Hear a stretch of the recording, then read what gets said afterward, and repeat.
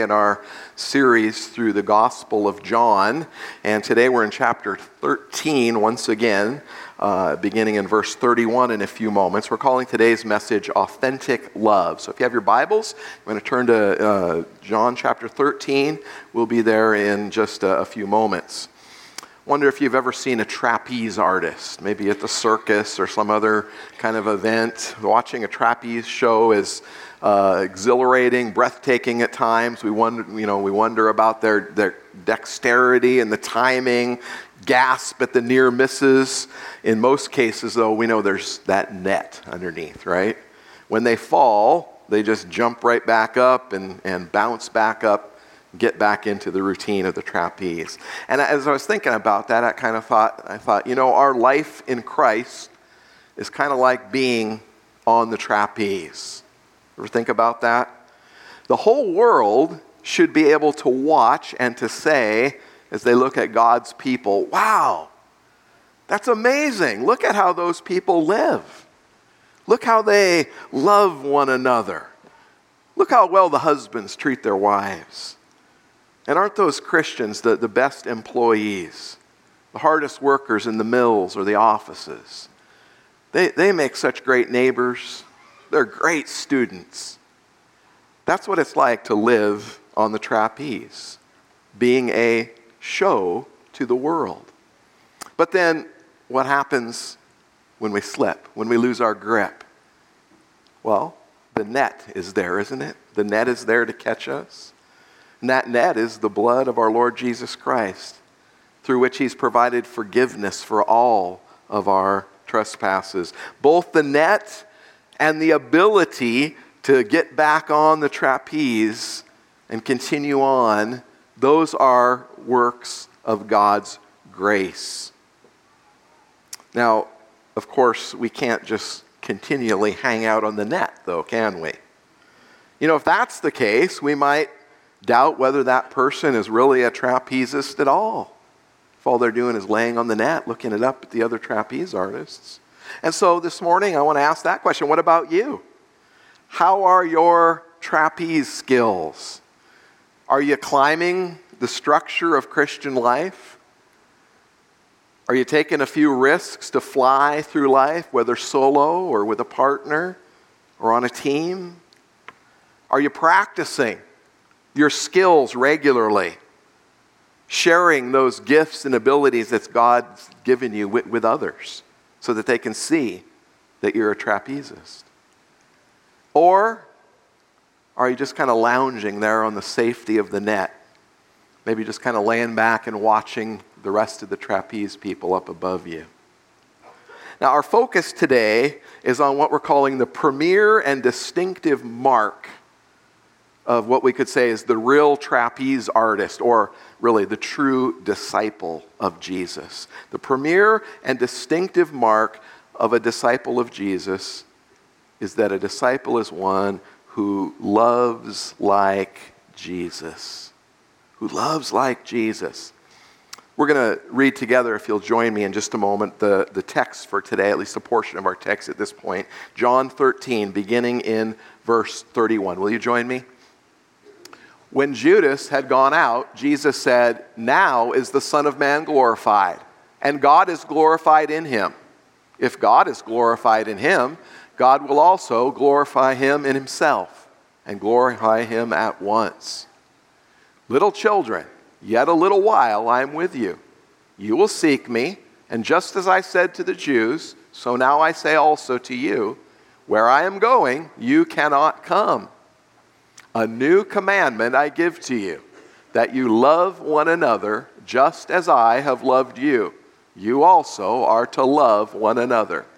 By this, all people will know that you are my disciples, if you have love for one another." Amen. God's word.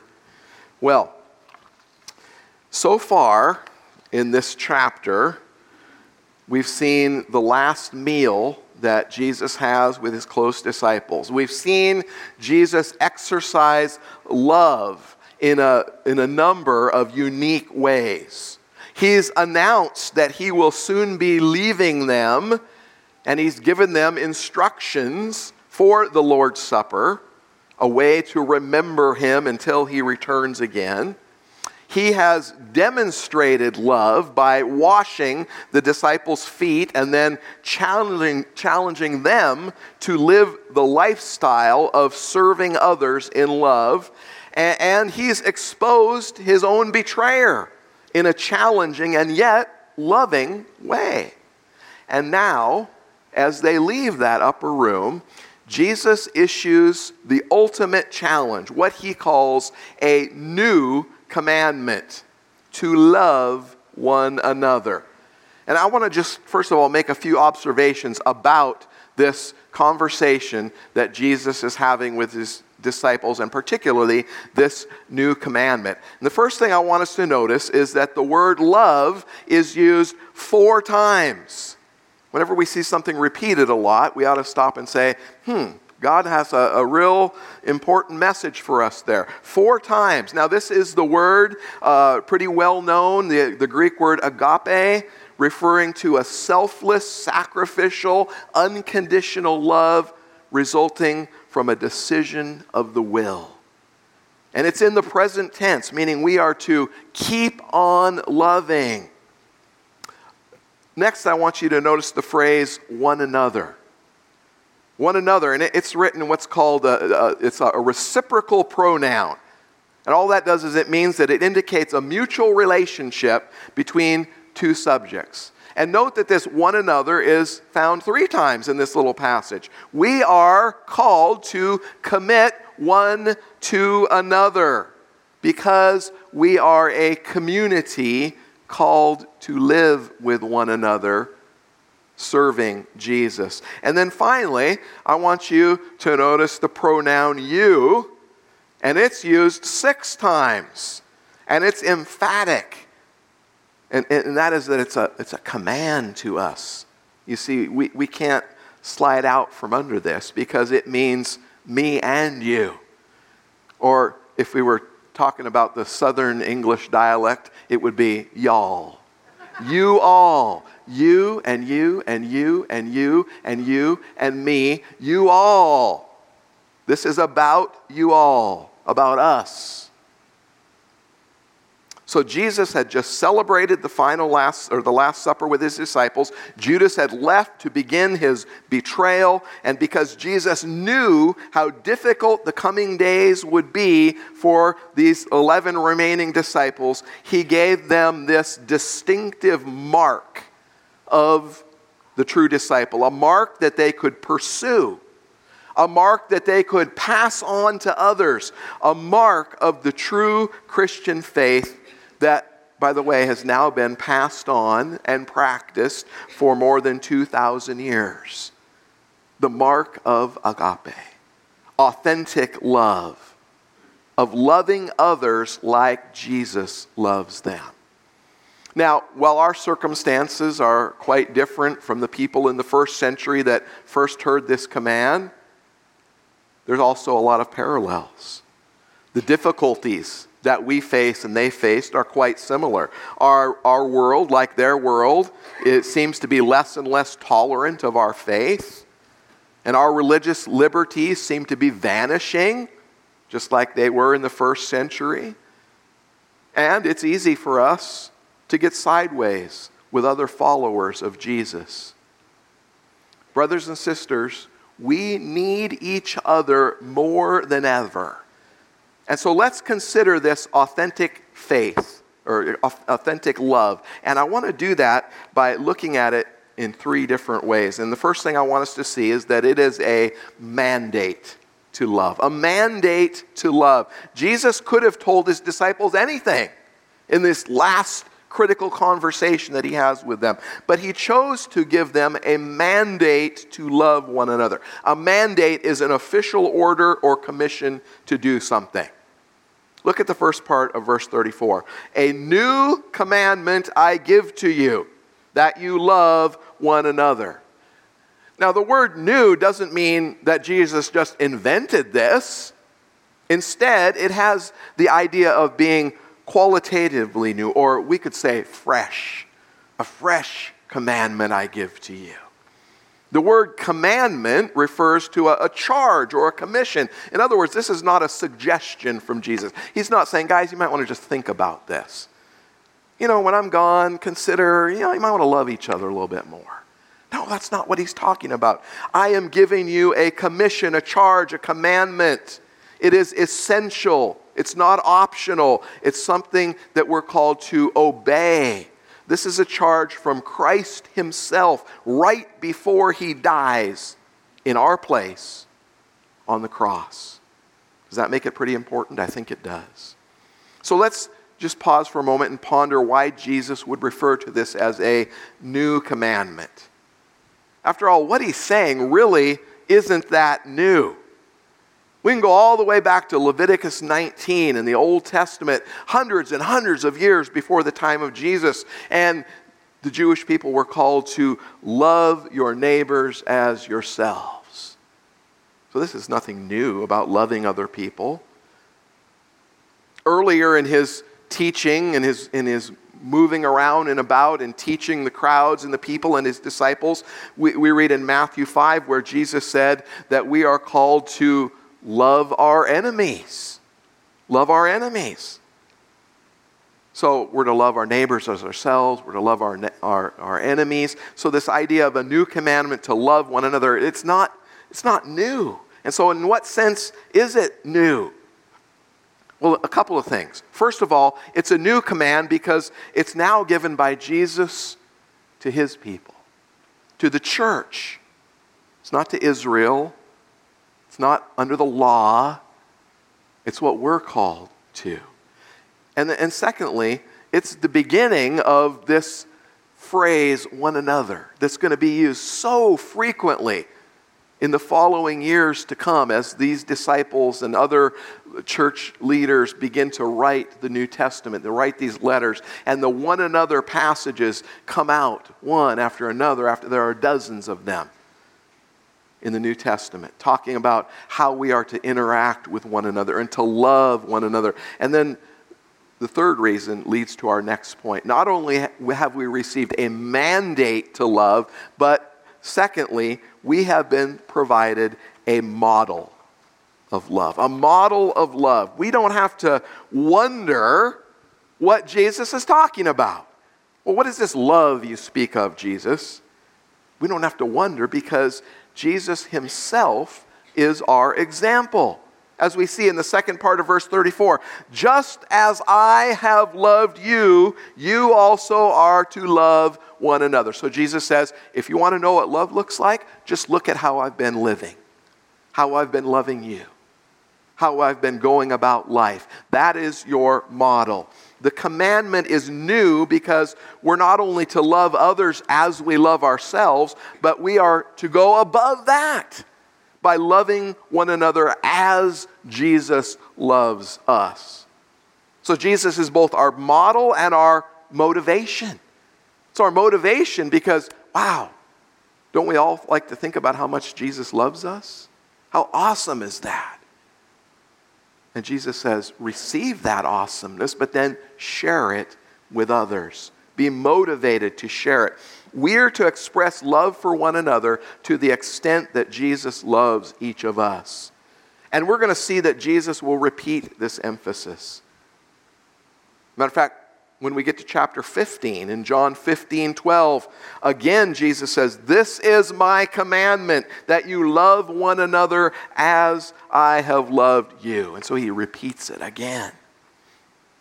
Remember that in this chapter, in chapter 13, we've seen Jesus doing the dirty work of a servant when he grabbed a towel and a basin and he washed the filthy feet of his disciples. And I want you to notice that this phrase from back in verse 1 of this chapter, having loved his own who were in the world, he loved them to the end. If you were here a few weeks ago, you might remember that we said loving to the end means to the uttermost. We could say today, love to the max. There's no top level. You just keep loving. You know, Jesus could have just quickly wiped the feet of the disciples, but what did he do? He modeled what love looks like by rising from the table, by laying aside his outer garments, by taking a towel, pouring water into a basin, washing 24 filthy feet, and drying them with that towel, one by one by one.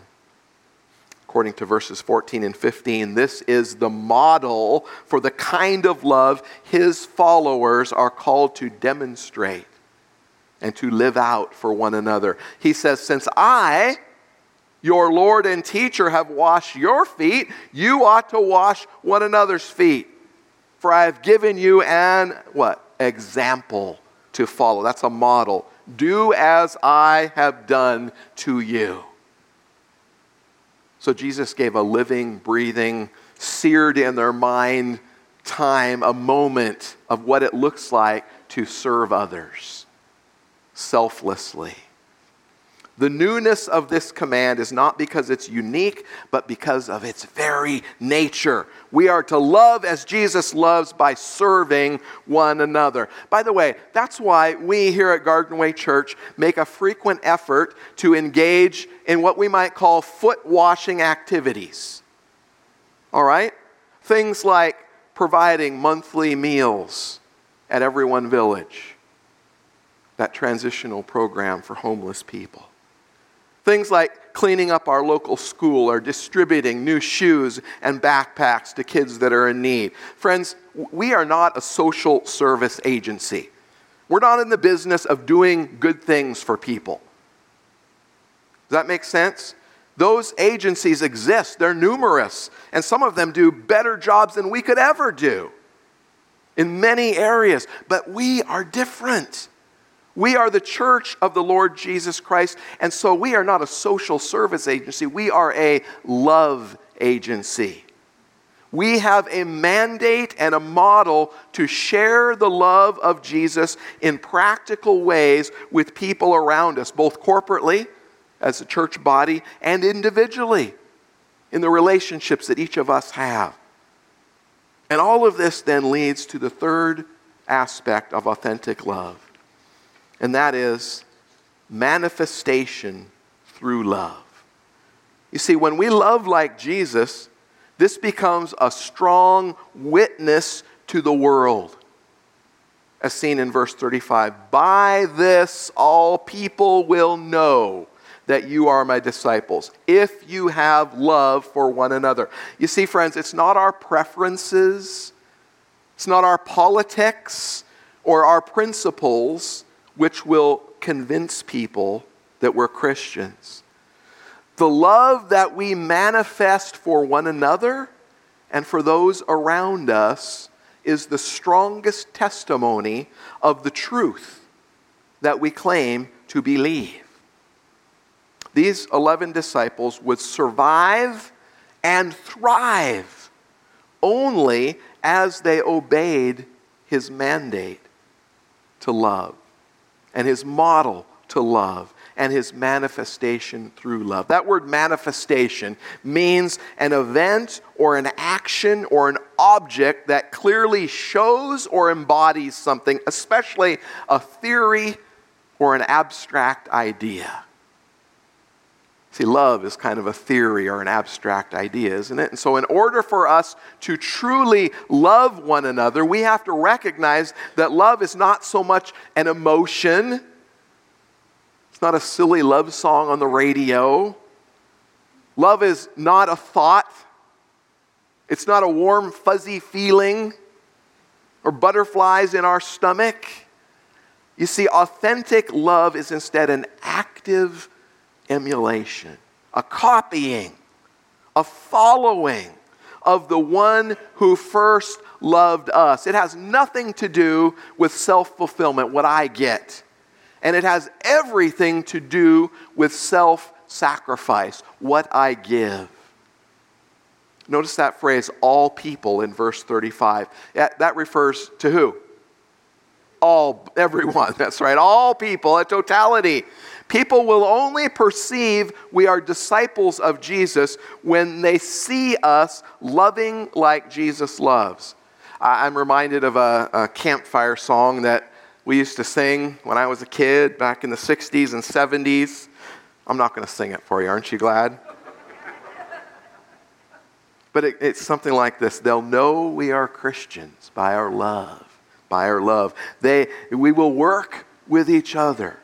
We will work side by side. Yes, they'll know we are Christians by our love. Friends, the love that we have for one another in Christ's church should lead others to immediately think of the love that Jesus has. Do people know you are a Christian by your love? Can people tell that you are a disciple by how devoted you are to fellow followers of Christ? Is there another believer who kind of bothers you? Do you ever find it difficult to love those who are kind of difficult? I do, just being honest. But listen, we're commanded to love, not hate one another. And we don't necessarily have to like every person. We don't have to hang out with everybody. But we are commanded to love. The Apostle John, who has written this gospel that we're slowly working our way through, many years later, when he was an old man, he wrote these words in 1 John chapter 2 and verse 11. Some of the last words he wrote. And he reminds his readers, whoever hates his brother is in the darkness and walks in the darkness and does not know where he is going because the darkness has blinded his eyes. We're called to love, not to hate. You know, we live in a culture and in a time and in the midst of a lot of conflict and confusion, don't we? You don't have to look far to see it. I came across what I think was a helpful insight from an author by the name of James Merritt. Listen to what he wrote. He said, when I think of the toxic atmosphere we're in today, I'm reminded that spit, spat, and spite are close relatives.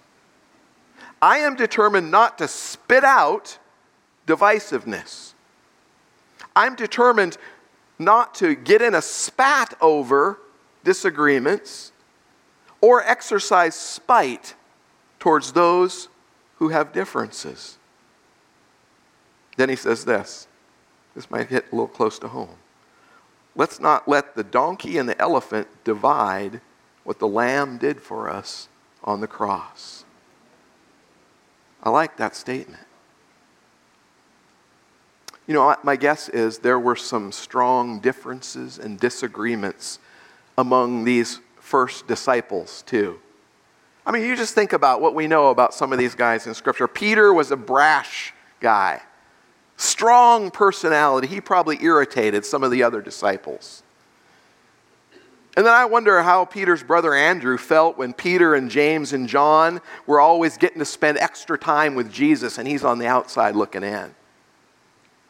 We know from Scripture that the other disciples got jealous when James and John were angling for top spots in Jesus' kingdom.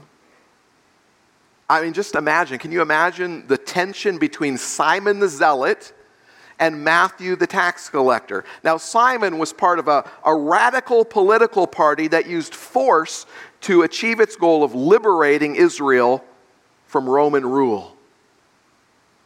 Well, Matthew worked for Rome and collected taxes from his own fellow Israelites to give to Rome and to line his own pockets in the process.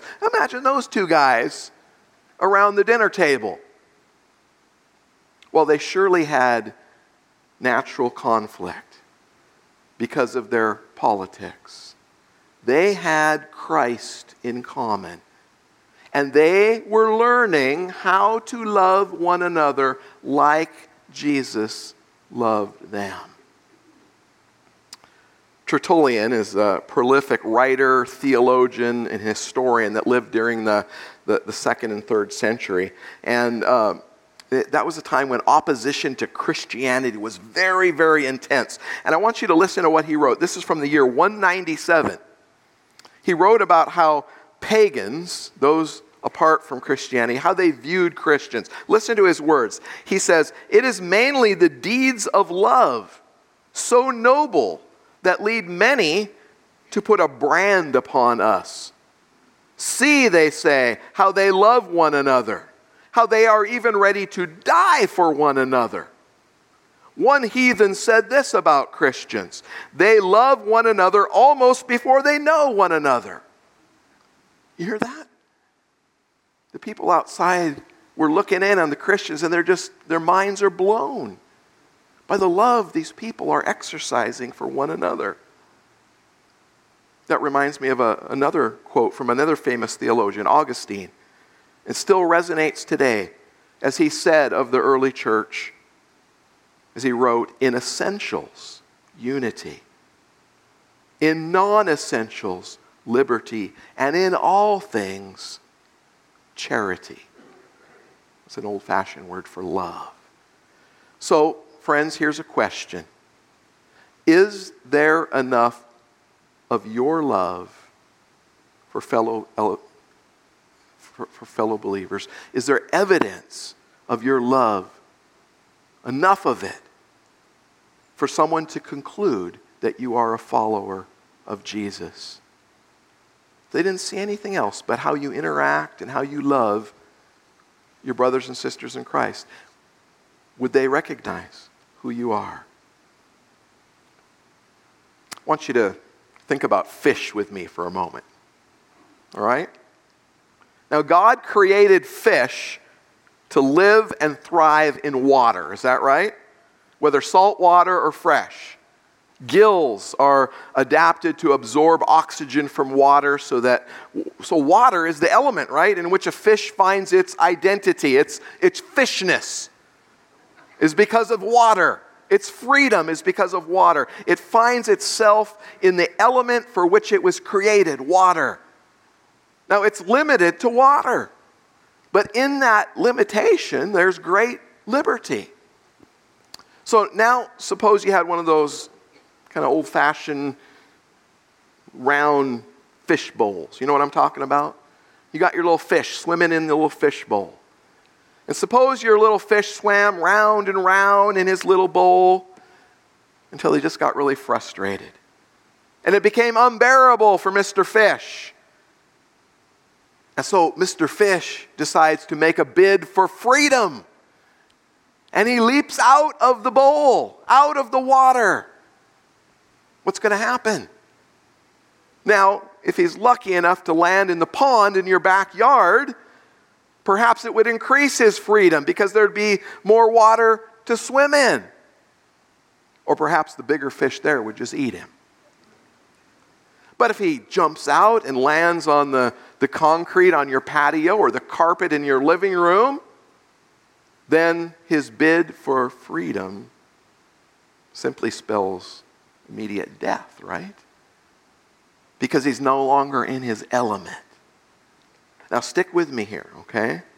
If fish are meant for water, what are human beings made for? That would be an interesting question just for us to if we could do it, and we don't have time to do it this morning, but if we just broke up into little groups and began to talk about, hey, what are humans made for? If fish are made for water, what are human beings made for? What is the element in which human beings find themselves as water is the element to which a fish finds itself? Well, because we don't have time to discuss it, let me tell you what I think. And I think this is scriptural. I think the answer is love. Love. Human beings are made for love because God is love. When He created us in His own image, He gave us the capacity to love and to be loved. So human beings find their ultimate destiny in loving God, who is love, and in loving one another, their neighbors. Love is where we belong. It is our fishbowl, if you will. Last spring, Mr. Alter's fifth grade class at Lake Elementary School in Oceanside, California, included 14 boys who had no hair. Only one, however, had no choice in the matter.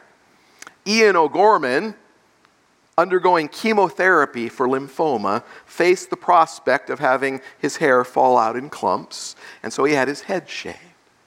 But then 13 of his classmates shaved their heads so that Ian wouldn't feel out of place.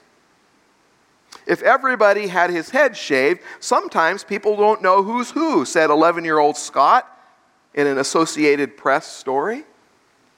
They don't know who has cancer and who just shaved their head. 10-year-old Kyle, one of the other boys in the class, started it all.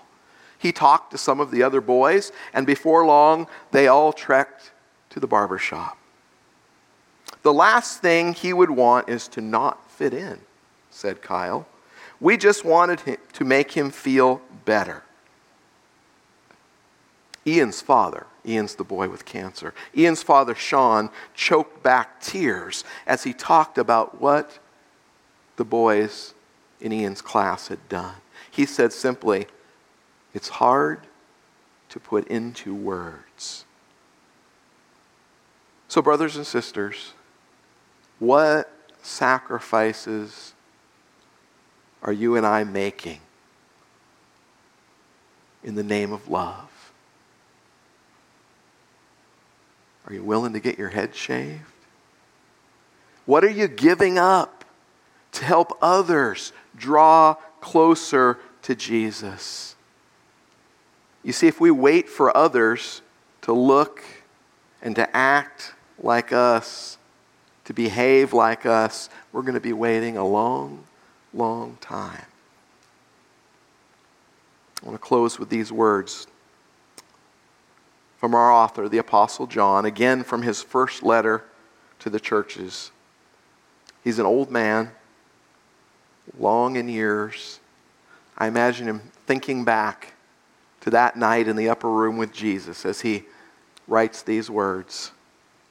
1 John 3:23, and this is his commandment, that we believe in the name of his Son, Jesus Christ, and love one another just as he's commanded us. You see, those two are equal. We focus a lot on how important it is to believe in Jesus, to receive Jesus, to make Jesus Lord. That's really important. It's vital. It's critical. It's essential. But just as important and critical and essential is to live a life of loving like Jesus loved. He commands us to believe in his finished work on the cross, and he commands us to love one another. So let's not retaliate when we're wrong. Let's not become enemies when we have different opinions or preferences or politics. But let's instead live in authentic love. Loving like Jesus loves, by obeying his mandate to love, by living out his model of love, and by consistently showing the manifestation of love. And when we do that, we're following his new commandment. Will you pray with me? Father, we pray that you will help us to see clearly the areas in which we can grow in love,